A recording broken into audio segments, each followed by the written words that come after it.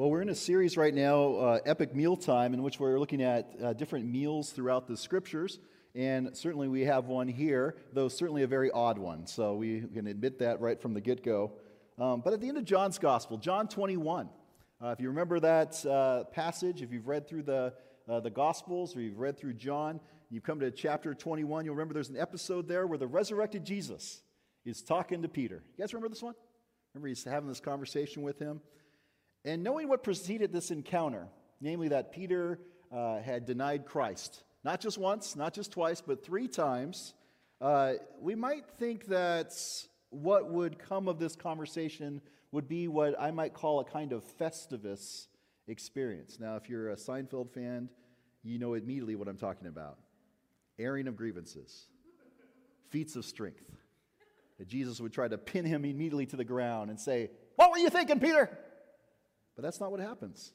No, Jesus has something else in mind. And that something is neither punitive or dismissive. Instead, Jesus does something quite different here. He does what we might say is restorative at that moment. Peter, who denied Christ 3 times, is now asked by Jesus 3 times whether he loves him. And each time Peter answers in the affirmative. And there's a kind of recommissioning here of Peter that's going to occur with Jesus. And Jesus is going to use very particular words as he calls them to the ministry of nurturing care of God's people. He uses shepherd imagery there. Feed my lambs, feed my sheep. He also says, tend my sheep. Of course, the shepherd imagery made quite an impression on Peter. Peter writes in 1 Peter chapter 5, he talks about his own role using this imagery, and he exhorts church elders with the same imagery of watching over a flock. Even in our own day, this imagery continues of shepherds and Christian leaders. The modern word pastor actually derives from the Latin word for shepherd. We see, if we look at the Roman Catholic Church, you'll see bishops. They carry a staff. It resembles a shepherd's crook. And it's not uncommon to hear church leaders in our own day talk about their flock. So being a shepherd of God's flock, check. Peter's got that one down. Who's in that flock? Well, that's our text today. So here we go. A number of years ago, there was a commercial on TV. I don't know if you remember this commercial. It was by the LDS, the Latter-day Saints Mormon Church, in which they quoted John chapter 10, verse 16. I have other sheep that do not belong to this fold. Right? And it talks about these other sheep. And then it goes, the Book of Mormon. Right? And it talks about these other sheep, the Book of Mormon. But the passage reads, I have other sheep that do not belong to this fold. I must bring them also, and they will listen to my voice. So there will be one flock and one shepherd. And though the LDS commercial performed curious interpretive moves in what they were saying, the text itself, the context that exists here in Jesus' words, is that these other sheep are non-Jewish, that they're outside of the Jewish people group, nationality, religious world.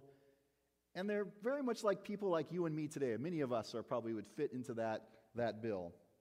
And though that doesn't seem earth-shattering, that Jesus would welcome into the fold people from outside Judaism, in our own day, that was radical talk back then. If you go back and you read John chapter 10, you'll notice that there's some people in that audience who think Jesus is out of his mind. They think he's demon-possessed. You can see that in John 10, verses 20 and 21. And not just that audience. Later, the Apostle Paul will refer to this idea of one flock, of Jews and Gentiles composing this one group, as a mystery not made known in former generations. That's the conversation in Ephesians chapter 3. And in fact, this idea of Gentile inclusion not only prompted an early council in Jerusalem, but it also became an emphasis point for Paul in his letter to the Galatians. And we saw that in our study of Galatians. And if you remember Galatians, particularly Galatians chapter 2, you'll be reminded that Peter was one of those who had difficulty with what this inclusion would look like. That was a challenging point for Peter. He struggled with what it even should look like, and Paul will call him out on it in Galatians. But here in Acts, in our text this morning, we have here the groundwork for the church's expansion toward becoming the flock that Jesus has in mind. And that expansion is noted here in the way that the editor of this book has assembled it. You notice we're in chapter 10 with this particular vision. If you go back one chapter, in chapter 9, you'll see the conversion of a Jewish man who will go on to become the noted apostle to the Gentiles, the Apostle Paul himself. But with Jesus' words in mind, how did Peter get this all mixed up? Right? It's all right there in print. Why wouldn't he just read the Bible? Of course, the obvious answer is he's human. He's like you and me. He's a person like you and me. And in our humanness, we sometimes think we have it all figured out, only to learn that later we got it wrong. Think of Russell Wilson's pass in Super Bowl 49 at the end of the game. I was reading yeah, that was low, wasn't that? That was a low blow. How dare you take on a Bronco like that? I was reading Reader's Digest this last week of a couple examples of where people thought they had got it right and ended up actually getting it totally wrong. There's a story about a serial bank robber a few years ago in Pittsburgh who was known to police for his red beard. Right? They described him, a red-bearded bank robber. So for his next heist, he wore a disguise, a red beard, to cover his red beard. This was from the news. The robber was arrested after his getaway car was recognized as belonging to a red-bearded bank robber. Second story that this Reader's Digest included was regarding a ministry called Lifesavers Ministries, which helps disadvantaged children. The organization posted a billboard featuring the quote, "He alone who owns the youth gains the future." Powerful quote. A bit manipulative, but a powerful quote. The quote included its source, Adolf Hitler. Following public outcry, the billboard was pulled, and the founder of Lifesavers Ministries offered this: "We are pulling the billboard and certainly never intended to cause confusion." How would that cause confusion? How would we be confused in America about a billboard crediting Adolf Hitler? Now, our story for you and me may not be one of infamy or illegal behavior, but I think most of us have a story or two, or maybe even 10, of where we thought we had it right. It turns out that we were actually wrong all along. So we have the issue, but what do you do about it? We've got the same predicament that Peter's got, but what do you actually do about that? Well, here's the answer. I got the answer for you this morning. After much study and much exegetical work, I've arrived at the answer. Spirit vision. It's that easy. Spirit vision. Not Netflix, not Amazon Prime Video, not YouTube. Spirit vision. The book of Acts provides us with insight of what this spirit vision looks like. And today's reading shows us it clearly. In spirit vision, you see beyond what you can just see. You get to see both sides of the coin. See what's going on in other places and what's happening. And so when we see that, we see, first of all, there's two visions here. Vision number one. In that first vision, my regular vision paints a picture of a man who works for the local power, the empire of the day, the ones who has everybody under their thumb. That person can't possibly be part of the community of faith that's called together by the Prince of Peace. That person is disqualified because they are not a peacemaker. They belong to the military force of that empire. That's regular vision. But spirit vision shows us something else. It tells us that other, that one who seems to be outside of what God is doing, is someone that shouldn't be written off. It tells us that this person is someone who God loves. It tells us that even though Cornelius may not have all the answers, and certainly he's going to go and look for those answers, God calls him and commands him to go and find Simon Peter. And so he's going to find out more. But even before that point, this same person is a person that's noted for being committed to prayer, who has been generous in almsgiving, caring for the poor. And those things we read in verse 4 of our text go up to God as a burnt offering, using the imagery of true worship, of one who is even seemingly outside the fold, is offering worship that is acceptable and pleasing to God. God sees and hears Cornelius. And spirit vision allows us to see that as well.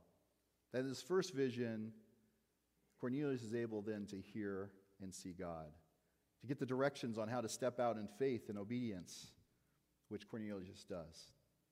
I'm reminded here, of course, of a few things from this first episode, from this first vision, that one, God loves people that I might struggle to love. This is an outsider. This guy has no business being here. Why would I love that person? They represent everything that stands in opposition to what I believe. God loves people that I might struggle to love. 2, God's gracious invitation goes out to people that might surprise you and me. It's rather surprising of the people that God calls into the community of faith. Just you're not sure about that one? Just remember that you're called, and that should surprise you. The third thing is that an outsider can truly serve and worship God, and we're not to miss that. The second vision, of course, is around a meal. And in normal human thinking, you might think, of course Peter had the vision that he had. Of course he went to that trance because the text tells us he was hungry. And when you're hungry, you do strange things. And you imagine strange things. You might imagine a sheet with a bunch of animals coming down. Anybody ever imagine that one?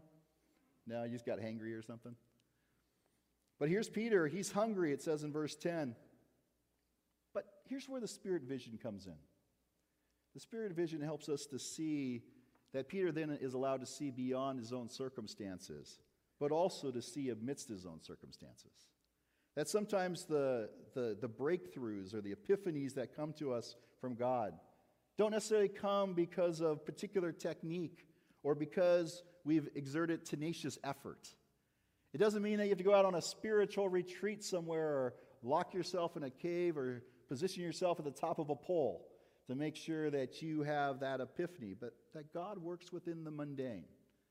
You're hungry, and God presents you with a larger vision for what the church will be and calls you to a greater kind of faithfulness in that. And what an epiphany it was for Peter. Peter's perspective changes here. It solidifies something in his heart, a message that Jesus said so long ago, but for him now is solidified here. And we'll see that just outside our text in verses 34 and 35. When he says, I now realize how true it is that God does not show favoritism, but accepts from every nation the one who fears him and does what is right. Spirit vision. Spirit vision. So what do we do with this text? Right? What do you do with that? It seems like it's a historical text on one front, right? It's setting the stage for us to understand why the church is multinational, why there's so many different ethnicities that compose the church. All the ethnicities, all the nations are welcome.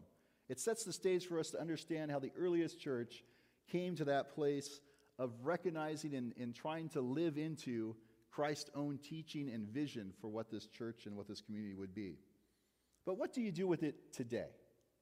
How do we take this story with a seemingly strange vision account? What do we do with that? Well, let me offer a few things for us to consider. The first one is this. Notice prayer throughout the text.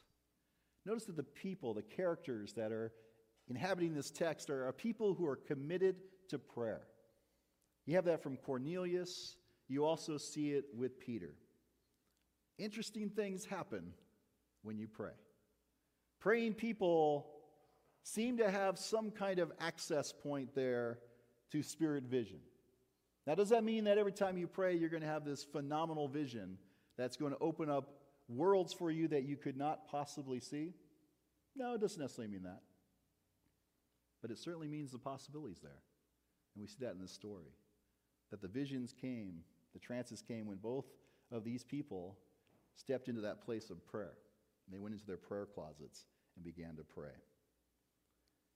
The second thing here is this idea of the condition that we find ourselves in.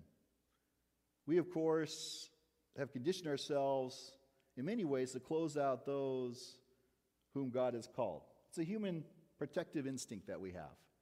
It's a thing that we do, we call the I, right? I isolate myself, I insulate myself to create a community in which I can enjoy the benefits, and that sometimes comes at great loss for other people. I remember recently a wave of emotion, and I mean very recently, a wave of emotion that came over me in a very, very strange way. I wasn't expecting this at all. Certainly that's how waves of emotion work, I think. But this was a very strange and odd, and I couldn't put words to it at the time, but it revolved around my oldest daughter. She's playing soccer now. We'll use that in the most liberal sense.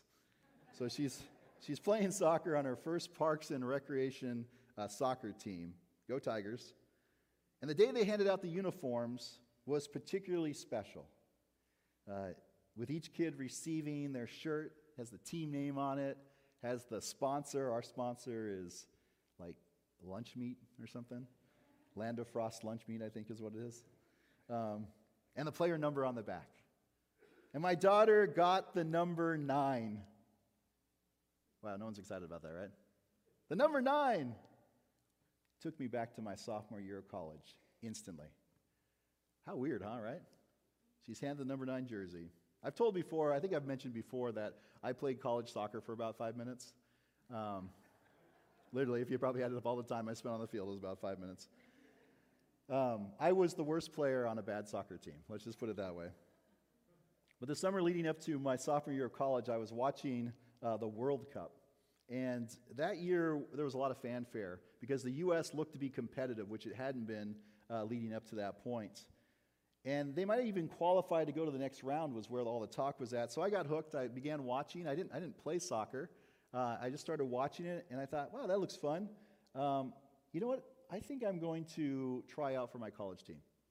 Has anyone ever had that thought? Like you watch something on TV and you decide you're going to now become that? That was me. I went and bought shoes, I bought shin guards, and I bought a ball. And I began training all summer long. And I remember when it got to the time to try out for the team, I was totally terrified because I didn't actually know the rules of soccer when I got there. But I had the shoes, the shin guards, and the wrong size ball. But I got there, been practicing all summer, and at the end of the week, I made the team, which I couldn't believe. I was shocked. If only they knew what I knew, which was nothing. And I remember they were handing out all the jerseys, and I didn't go in to get my jersey. I had to wait because I was sure they were going to tell me, nope, Jimmy, you're out. They said, Jimmy, get in here, have your jersey. And they handed me my jersey, and it was the number 9. And that's why the wave of emotion came. Because I remember that day. That day didn't only represent an accomplishment for me, a summer of training. It meant I belonged. It meant I was part of that team. Something that I could not even imagine for myself. But they were telling me, you belong. And I think one of the challenges for us as a people, and this text here opens up the doors and categories for us and why Spirit Vision is so important for us. It's because we so often neglect the opportunity to hand someone outside the team a jersey and tell them they belong. And we do that even in our own day. We so oftentimes will neglect our community or people around us for all kinds of reasons. Some of them good, but most of them are bad. And we keep them out and we keep them away. For us this morning, the story is one that certainly is of unusual visions and of God's powerful voice speaking in the hearts of one who's an outsider and certainly to one who's an insider like Peter. But even more, it's a story of belonging. It's a story of a shepherd, the good shepherd, the chief shepherd, as Peter will call him in 1 Peter, who calls a flock that's made of a people, a diverse community of all the world, of all ethnicities, and welcomes them, and invites you and me to serve as under-shepherds, to welcome people into this flock, to nurture and care for them. Can we live in that place? Can that be the place we belong? Our own catechism and confessions say we belong to God. We belong to Jesus Christ. My prayer is that we may have the expansive vision to see that we are not the only ones. May it be so in our generation.